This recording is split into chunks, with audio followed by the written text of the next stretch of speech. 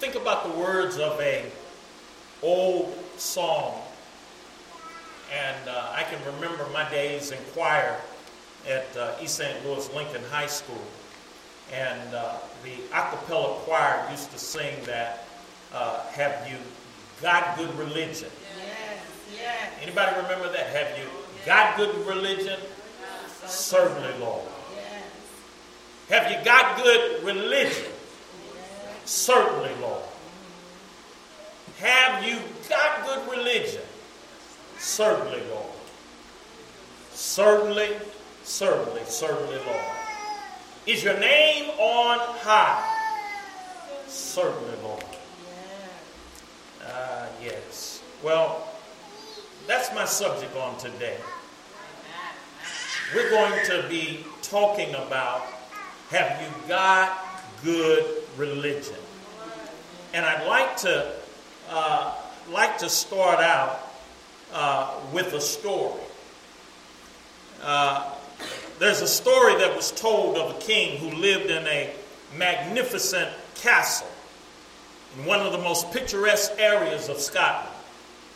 He took great pride and beauty in the breathtaking aesthetics of his home. However, he lamented the fact that he lacked having a wall around his castle and to blend in with his marvelous landscape. And so the king summoned his chief steward and instructed him to search throughout all the land and to locate the best stone possible to construct a wall that would adorn appropriately the castle and the landscape. And so the king left on a long and lengthy journey. And he was gone away for a while, and upon his return, upon his return, the king found this glorious wall near the place where the castle once stood. And immediately the king called for the chief steward so that he could inquire about what happened to his castle. The steward, in response to the king's inquiries, answered, "My lord, did you not direct me to find the best stones in all the land to build a wall? Well, the best stones were already made up of the castle. So I tore down the castle and built the wall according to your directions." And in utter sorrow, the king said, "We have built a wall, but we have lost the castle." When I think about that story and the lesson that we need to learn, that story challenges us, amen, to evaluate how we're going to build the church. A lot of people are caught up in the material things of life, but when I think about, I fear sometimes that there are people who are building walls of human monuments while losing the castle, which is the church, which is made up of people. It's not the bricks and the mortar. It's not the projects that are high dollar that count. And so, as we look to the scripture today, we're going to be looking at James, the first chapter. We read it in our congregational reading for you. And in James, the first chapter, and beginning at the 26th verse. And this is something that's been pressing on my mind for a while, because it seems like that the church world today is made up of a lot of people that are religious, but not a lot of people that are surrendered. And so the question before us today is, have you got good religion? James 1:26 says, if anyone among you thinks that he is religious and does not bridle his tongue, but deceives his own heart, this one's religion is useless. Pure and undefiled religion before God and the Father is this: to visit the orphans and widows in their trouble, and to keep oneself unspotted from the world. Hallelujah. Yes. You see, it got to the point to where being religious almost had lost its luster, had lost its true meaning, and I began to equate the word with just being religious, to having a form and a fashion, but no power. But one thing that I'm committed in, that I don't want to let the world take away good biblical words and turn them into something less than what God intended for them to be. Yeah. And so in James 1:26 it said, if any among you thinks he is religious. What that lets me know is that if we're not careful, we can deceive ourselves. Holy Spirit speaking through James said, if anyone among you thinks that he is religious and does not bridle his tongue, he deceives himself, or he deceives his own heart. And that one's religion is useless. So what that lets me know, when I ask the question, have you got good religion?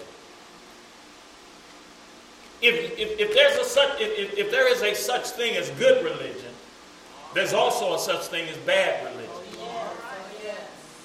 And I think what we're seeing in many arenas and in many instances is we're seeing examples of bad religion. And it is giving the church a bad name.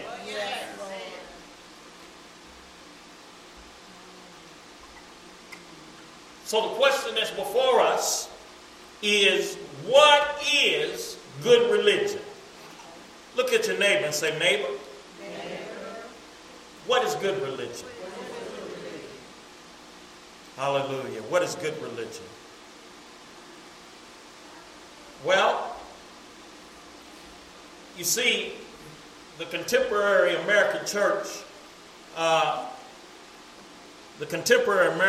seems to value greatly having a great worship service. Amen. Having a great worship service. Hundreds of millions of dollars are spent each week to produce high-tech and elaborate worship services. And there's some churches that their worship and their worship production. I'll say that again. Yes. There's some churches that their worship production rivals Hollywood and Broadway, major television networks, production companies, as it relates to the quality of their worship.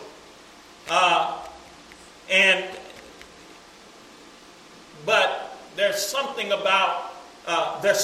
that's lacking. Yes. So the contemporary American church seems to value greatly the production of worship. Also, the contemporary American church, we generally characterize churches that have a 7-figure operating budget as having good religion, that they are successful.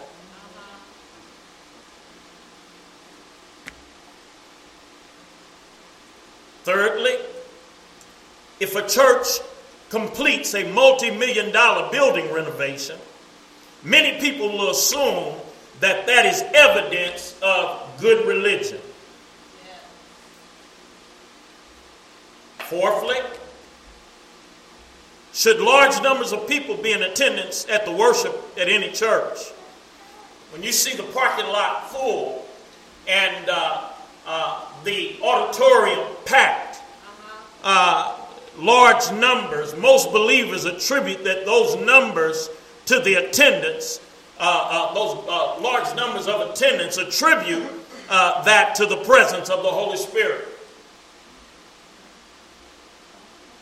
And then fifthly,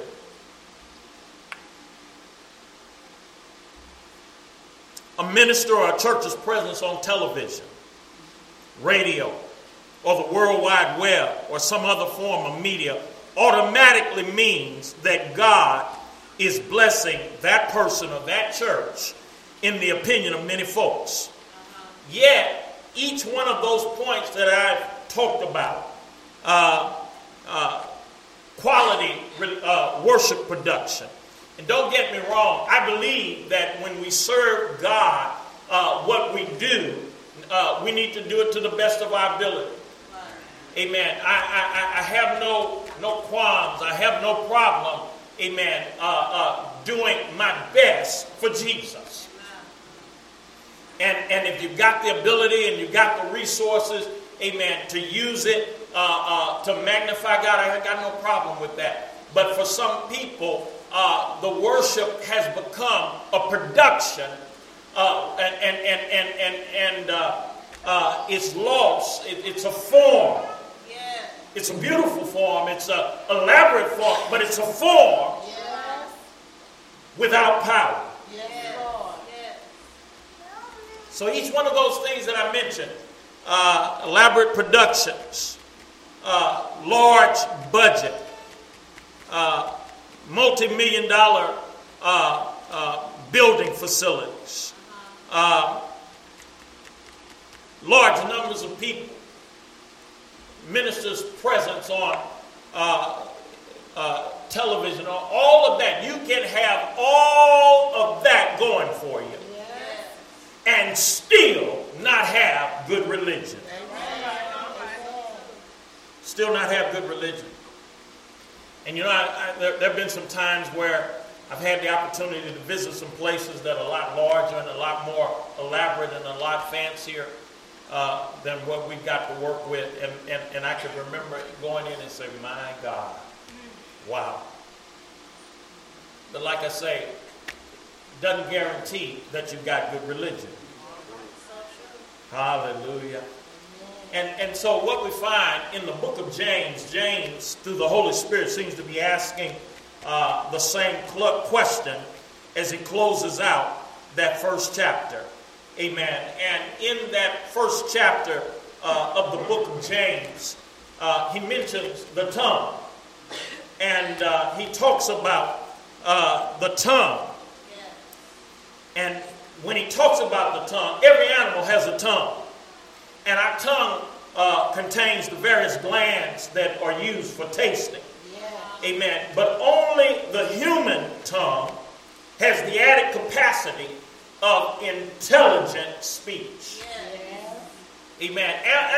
The animals, they can mimic, they can imitate, and they have their own way of communicating. But there is something powerful about human communication and the capacity to use our tongues for speech.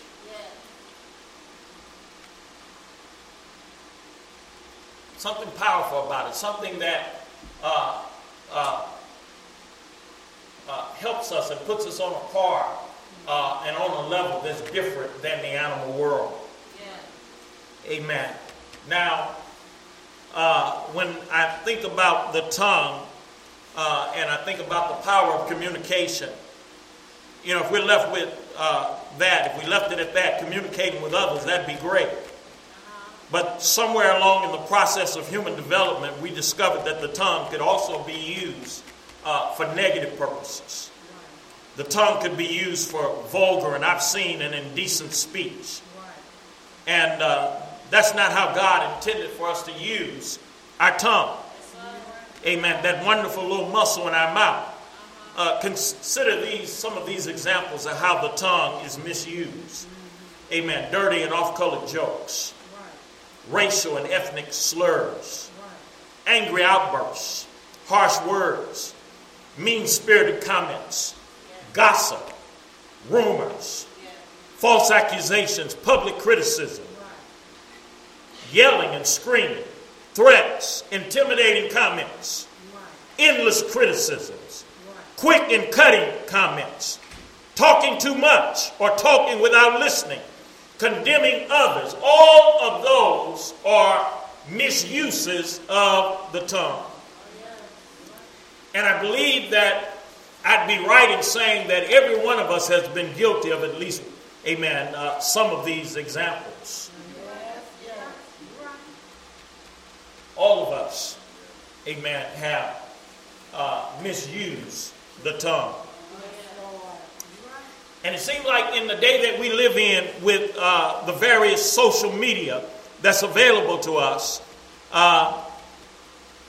it seems to suggest that some of us think that you must immediately share with the rest of the world the things that, amen, whether you carefully thought them out or not. And sometimes we think we see things shared that really should have been kept to themselves. It's very disheartening to see unkind and judgmental and sharp and cutting words that we read on social media. The tongue is a powerful muscle in your body, and it can tear someone down. It can destroy someone's self-esteem. It can ruin someone's good reputation. James, amen, in the book of James, James says we must keep a tight rein on the tongue. And James concludes the matter, the tongue, amen, can render your religion useless. Have you got good religion? Well, if you don't, amen, if you're not able to get a handle on your mouth, have you got good religion? Your tongue can render your religion useless. Hallelujah. Hallelujah. So have you got good religion? Not if you don't have your tongue under control.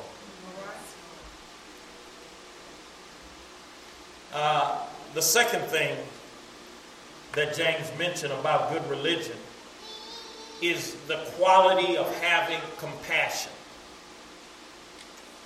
He talks about that. Having compassion.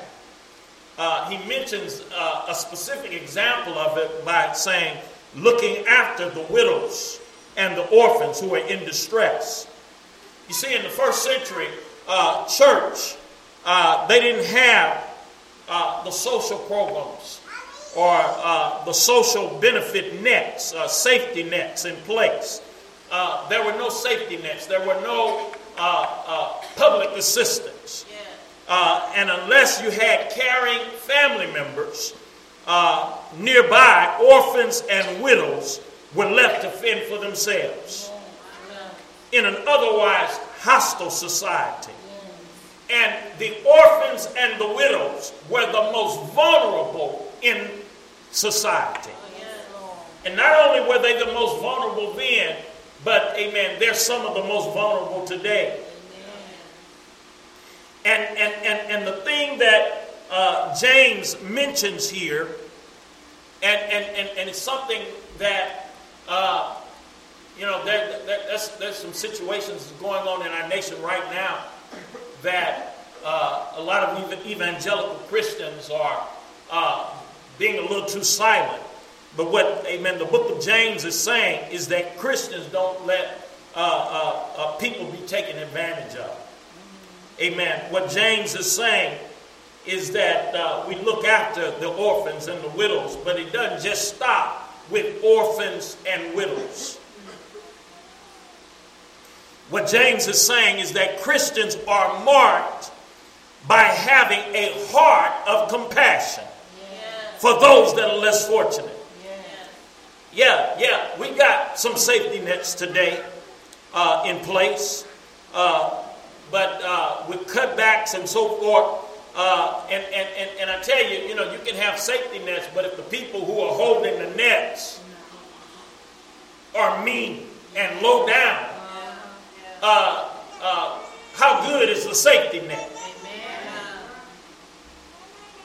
So what James is saying is that as believers, as Christians, it's up to us to roll up our sleeves and to get involved. Yes, Lord. Amen. James is well familiar with the teachings in the Bible. The Bible of James' day was the Old Testament. And in the Old Testament, in Exodus 22 and 22, it says, do not take advantage of a widow or the fatherless. In Isaiah 1:17, amen, it says, defend the cause of orphans. Fight for the rights of widows. In Zechariah 7 and 10, amen, it says, do not oppress the widow or the orphan. So one of the marks of having good religion is compassion for others. You all hear what I'm saying? Amen. Good religion cares for those who cannot care for themselves. And like I said, James mentions the specific instance of widows and orphans, but it doesn't end there.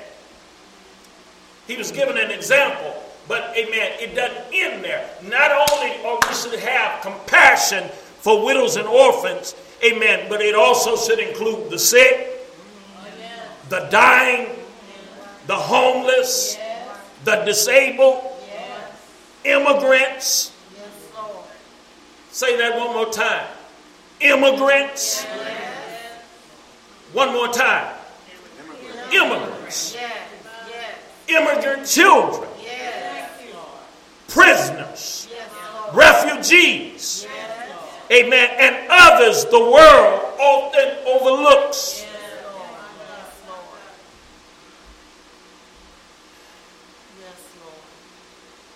Not trying to get too political, but the Bible, amen, either we are going to be people of the word or we need to leave it alone.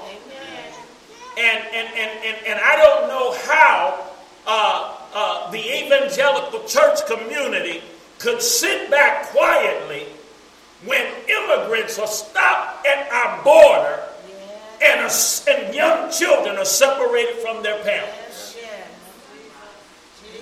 And there are people that are sitting back comfortable in their cushy pews and saying, well, they broke the law in the first place. Something's wrong. Something's wrong when we can allow our politicians to use young children as political footballs in order to make a point. Something is wrong. Hallelujah. Something's wrong.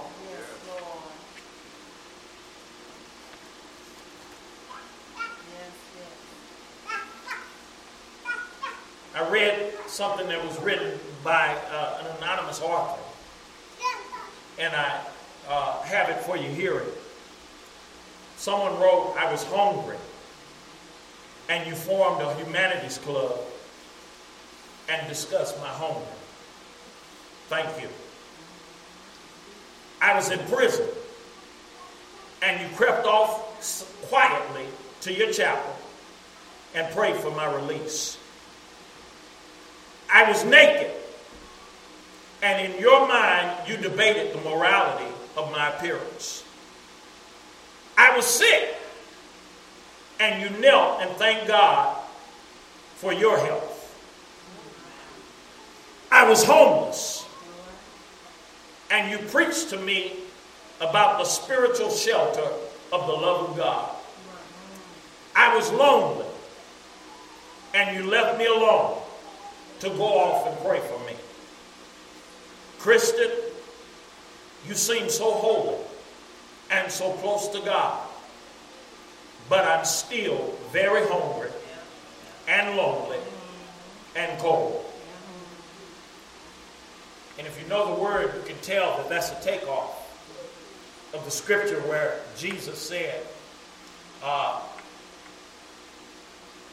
I was hungry and you didn't feed me. I was in prison and you didn't come see me.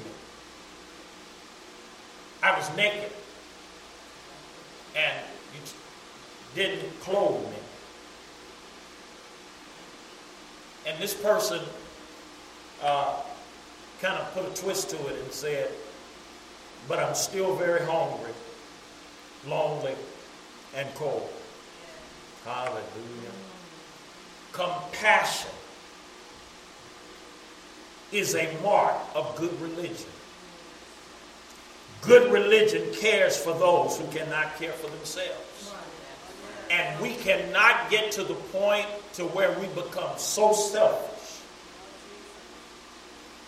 that it's we three or us four and no more.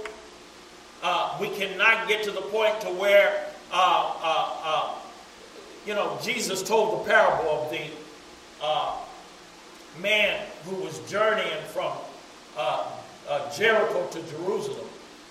And along the way, he was attacked by thieves, beaten, robbed, and left to die. And he talked about how a priest passed by and didn't offer assistance. He talked about how a Levite, kind of the deacon of the church of that day, passed by, saw him in the ditch, and did not offer assistance. And then Jesus said, but there was a Samaritan, an unchurched individual, who when he saw him, put him on his own, well, first attended to his wounds, poured oil and wine, and bandaged him up, put him on his own beast, took him to an inn, and cared for him there, and then when he had to leave, amen, left coin and say, if he needs anything, attend to it. Jesus asked the question. You see, the original question before Jesus told the parable was, they asked, what was the greatest commandment? And Jesus said, the greatest commandment is to love the Lord thy God with all thy heart, with all thy soul, and with all thy mind. Yes. And then, but he said, and the second is like to the first. See, a lot of times people, when you tell them about getting close to God, a lot of times we think we can get close to God, but we can treat one another any kind of way. But Jesus was letting them know, if you want to get close to God, what's the greatest commandment? Love the Lord thy God. But if you want to get close to God, if you want to have good religion, it's going to also be how you treat your brother or your sister. Amen. So he said the second is like to the first. You shall love your neighbor as yourself. And so willing to justify then the question and say, well, who is my neighbor? Wrong question. Not who is my neighbor. And that's why Jesus told the parable of the Good Samaritan. He used in that parable the least likely individual, the least esteemed individual, and showed him in good light as opposed to some folk that had bad religion. Yes. So when Jesus got through telling the parable, what he said was, the question is not who is my neighbor. The question is, who can you be a neighbor to? Yes, yes. Songwriters say, if I can help somebody as I travel along the way, then my living will not be in vain. Yes, Lord. If I can help somebody with a word or a song, if I can help somebody, amen, that has traveled wrong, then my living will not be in vain. Yes, Lord. Question I'm asking today, have you got good religion? And if we're going to answer that, amen, if our religion is not useless, if our religion is not worthless, amen, then we must have a religion that is characterized by compassion. Yes, Lord. Yes. Have you got good religion? Well, James says The Holy Spirit through James in James 1 said, if we've got good religion, then we'll bridle our tongue and we'll be people of compassion. You show me someone that just says anything, has no control or seemingly no control, that person's religion is suspect. Suspect. The Bible said, let no corrupt communication come out of our mouth. And you know what? Sometimes it's real easy for us to look at people that use profanity and curse, and we can look at them and we can, kind of write them off and say, see, that they ain't saved. They ain't saved. They ain't saved. They ain't saved. They ain't saved. Why? Because they use profanity like that. They curse every other, well, a person is not saved, if a person is not saved, they're going to do stuff that unsaved people do. But what I'm talking about is somebody that is purporting to be a Christian, somebody that's purporting to have good religion, and if they can't, and so we write them off, and we say, okay, they ain't saved, they ain't saved. But you know what? It's more than just using profanity. Y'all hear what I said? There's some things that can come out of our mouth that are not curse words, but are just as foul and derogatory. Might not be a 4-letter word, but it's just as foul and derogatory when we're, lying or tearing somebody down or gossiping and saying stuff that, just as foul, just as derogatory, but haven't used a 4-letter word. I don't know about you, but one of the things that I notice as I get closer to God, God checks He checks my mouth. Y'all hear what I'm saying? I say the closer you want to get to God, the more He'll check your speech. And this is being recorded, but I'm trying to communicate something. I'm trying to be honest. I don't know if I'll edit it out or not, but there was a dead body that was found in Frank Holton State Park last week. And as I got more details about it, I found out that it was a fisherman that snagged and pulled, he thought he had a big one, and pulled in a dead body out of Frank Holton. Now, the day after that they announced they found that body, I happened to be at Frank Holton that evening, fishing at a spot that I go to off of Lake Drive, and I was fishing that same evening, and the fish weren't biting. I didn't catch anything that day. And I was talking with my wife, and after I found out that they found that body, and I happened to remark, to her, and I said, yeah, they found a dead body in the lake. And I just kind of made a joke. And my joke was, well, maybe that's why the fish weren't biting. And immediately, when I made that joke and the words came out of my mouth, the Spirit of God checked me. And said, and I immediately said to my wife, you know what? I shouldn't have said that. I shouldn't have said that. Now, I don't know how you fall on it, but you understand what I'm saying? I didn't use a curse word, but I was making a joke about the fish not biting because there was a dead body in the lake, and maybe, the fish was busy on the dead body, and maybe that's why they weren't biting my hook. That was my joke. But what the Holy Spirit checked me and said, no, you shouldn't make that kind of joke. That was somebody's father. That was somebody's son. That was a life. That was a soul. That was somebody that meant tragedy. And to be, and yeah, we get reports of, I don't know how many folk they killed up this weekend. But if you check into the news, I'm sure that the murder rate has gone up. And sometimes we can get so calloused and so self-centered that we'll make jokes about stuff that ain't really funny. We'll be joking about stuff we need to be praying about. Do you see what I'm getting at?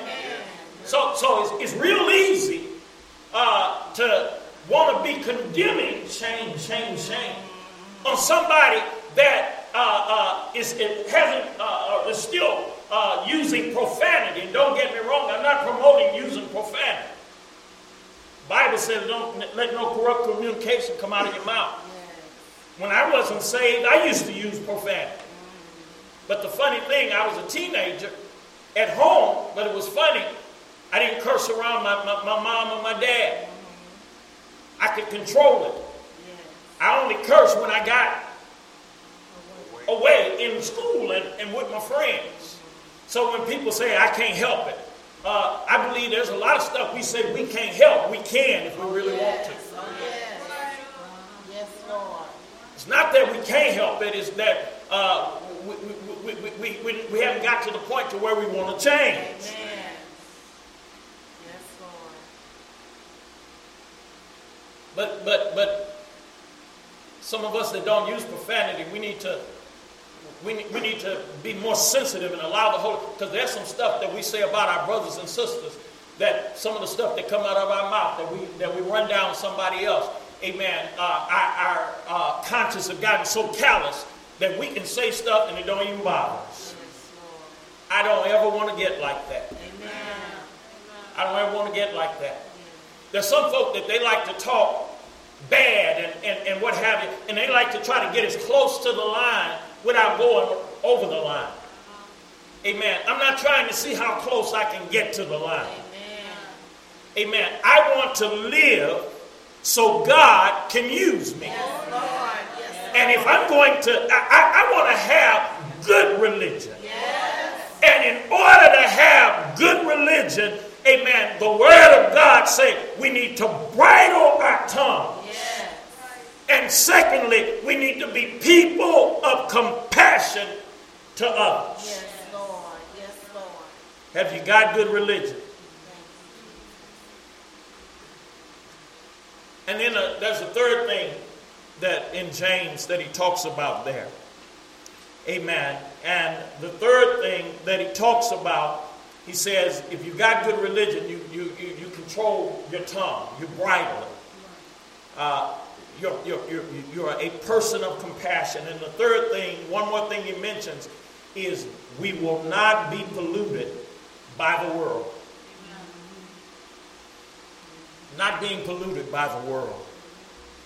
I want you to imagine, if you would, there's a kid, there's a little boy, and he lives close enough to his school that he's able to walk home and to school every day.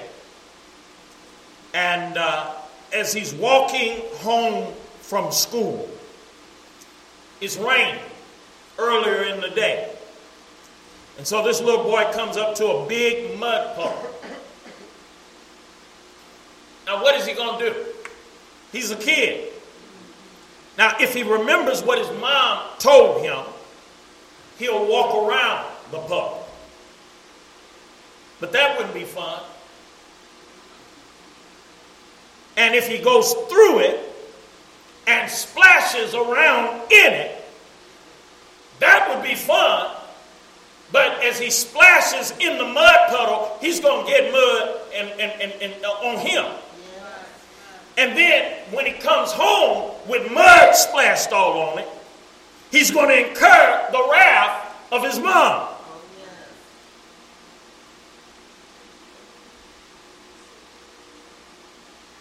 You and I, we face mud puddles every day. I'm not talking about after a rain, but I'm talking about there's some mud puddles of life. There's some stuff that we got to navigate around, because if we walk in it and splash on it, it's gonna muddy us, it's gonna sully us. And the dilemma is, how do you operate in the world but don't get sullied by what's going on in the world? How do you keep yourself from being polluted by the world?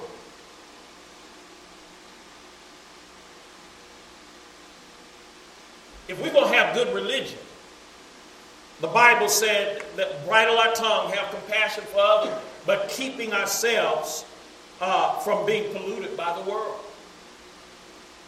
How are you going to do that? How are you going to do that? Because you see, there's some places that we should not go. There's some internet sites that we should not visit. There's certain people that we shouldn't even be around. There's some television shows that should not watch. And you know what? You got to become your own referee. Y'all hear me? God didn't elect me to be the referee. You got to be your own referee. I don't know about you, but there's just some television shows, and I probably need to cut some more out that I'm watching, but there's just some television shows that on the surface I refuse to watch. Yes, Lord. They got a show out about Satan. Oh, yeah. And I refuse to watch it. Yeah. I'm not going to be entertained by a show that is supposedly showing Satan doing whatever, and whatever he does on the show, I don't know. Amen. Because I ain't watching it. Amen. I just seen there's another show that I was thumbing through and looking, and it's a show about a man who's been demon possessed since he's been a kid. And I don't know, when I read the premise of that, I'm like, okay, that's another one I don't need to watch. Those are just off the top. Don't need to watch it. I got better things to do. Amen. But you know what? There are some very popular shows. It seems like there's some shows that when they come on, everything stops. And at the water cooler the next day, everybody talking about what happened to... I started to call some names, but I'd be messing with some of you. I'd be messing with some of you. But and good writing and action and all of that, and draw you in, and they keep you coming back. They know how at the end to leave a cliffhanger. Yeah. And what some of us do is, amen, we get Netflix or whatever, and we'll binge watch it. I never heard anybody say that I binge prayed. I never heard anybody say that I binge fasted and prayed.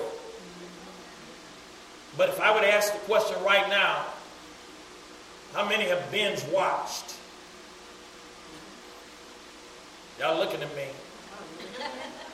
How many have binge watched a favorite show? We binge watch, but we never binge pray, do we? Should have been more hands up than that, but that's all right. Do you see what I'm saying?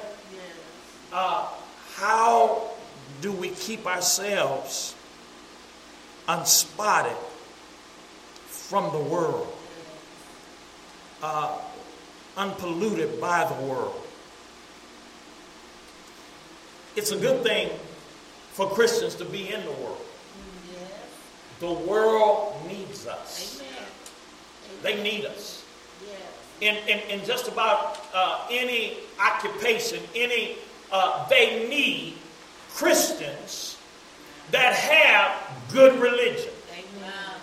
But the key is being there and being a witness, and you drawing them and not letting them draw you. So how can we do it? How can we navigate around the mud puddles?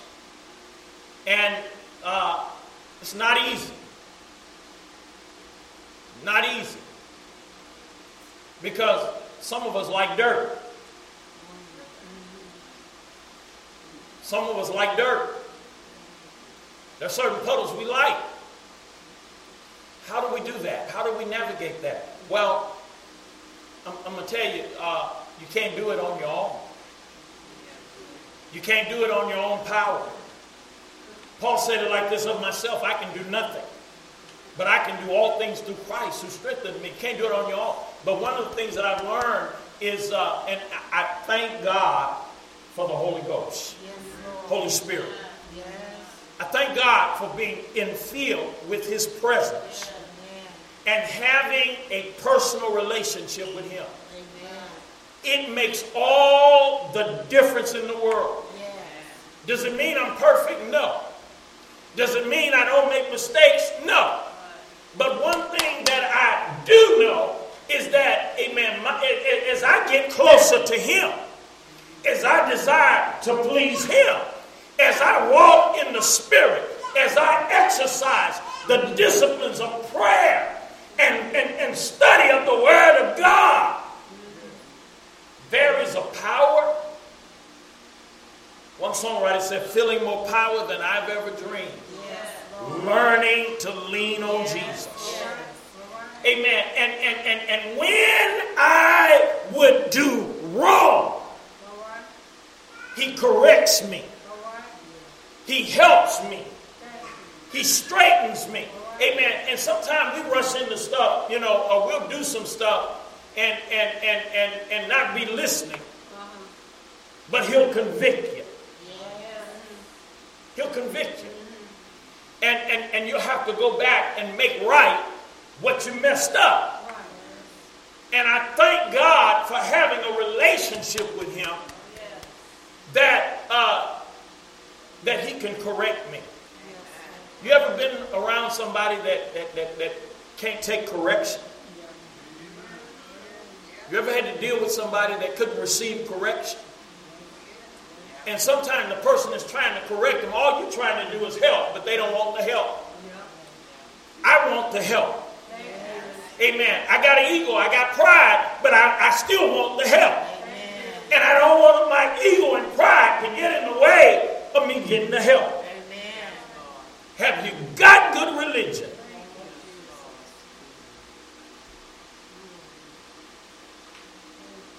If we got good religion, then the Word of God said we got to bridle our tongue, we got to have compassion for others, and we've got to, amen, not be polluted by the world.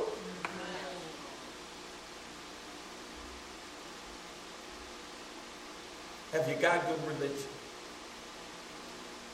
Certainly, Lord. Is your name on high? Certainly, Lord. Have you been to the pool? Certainly, Lord. Certainly, certainly, certainly, Lord. Yes. So that's the question that's before us today. That's the question that's been perplexing me.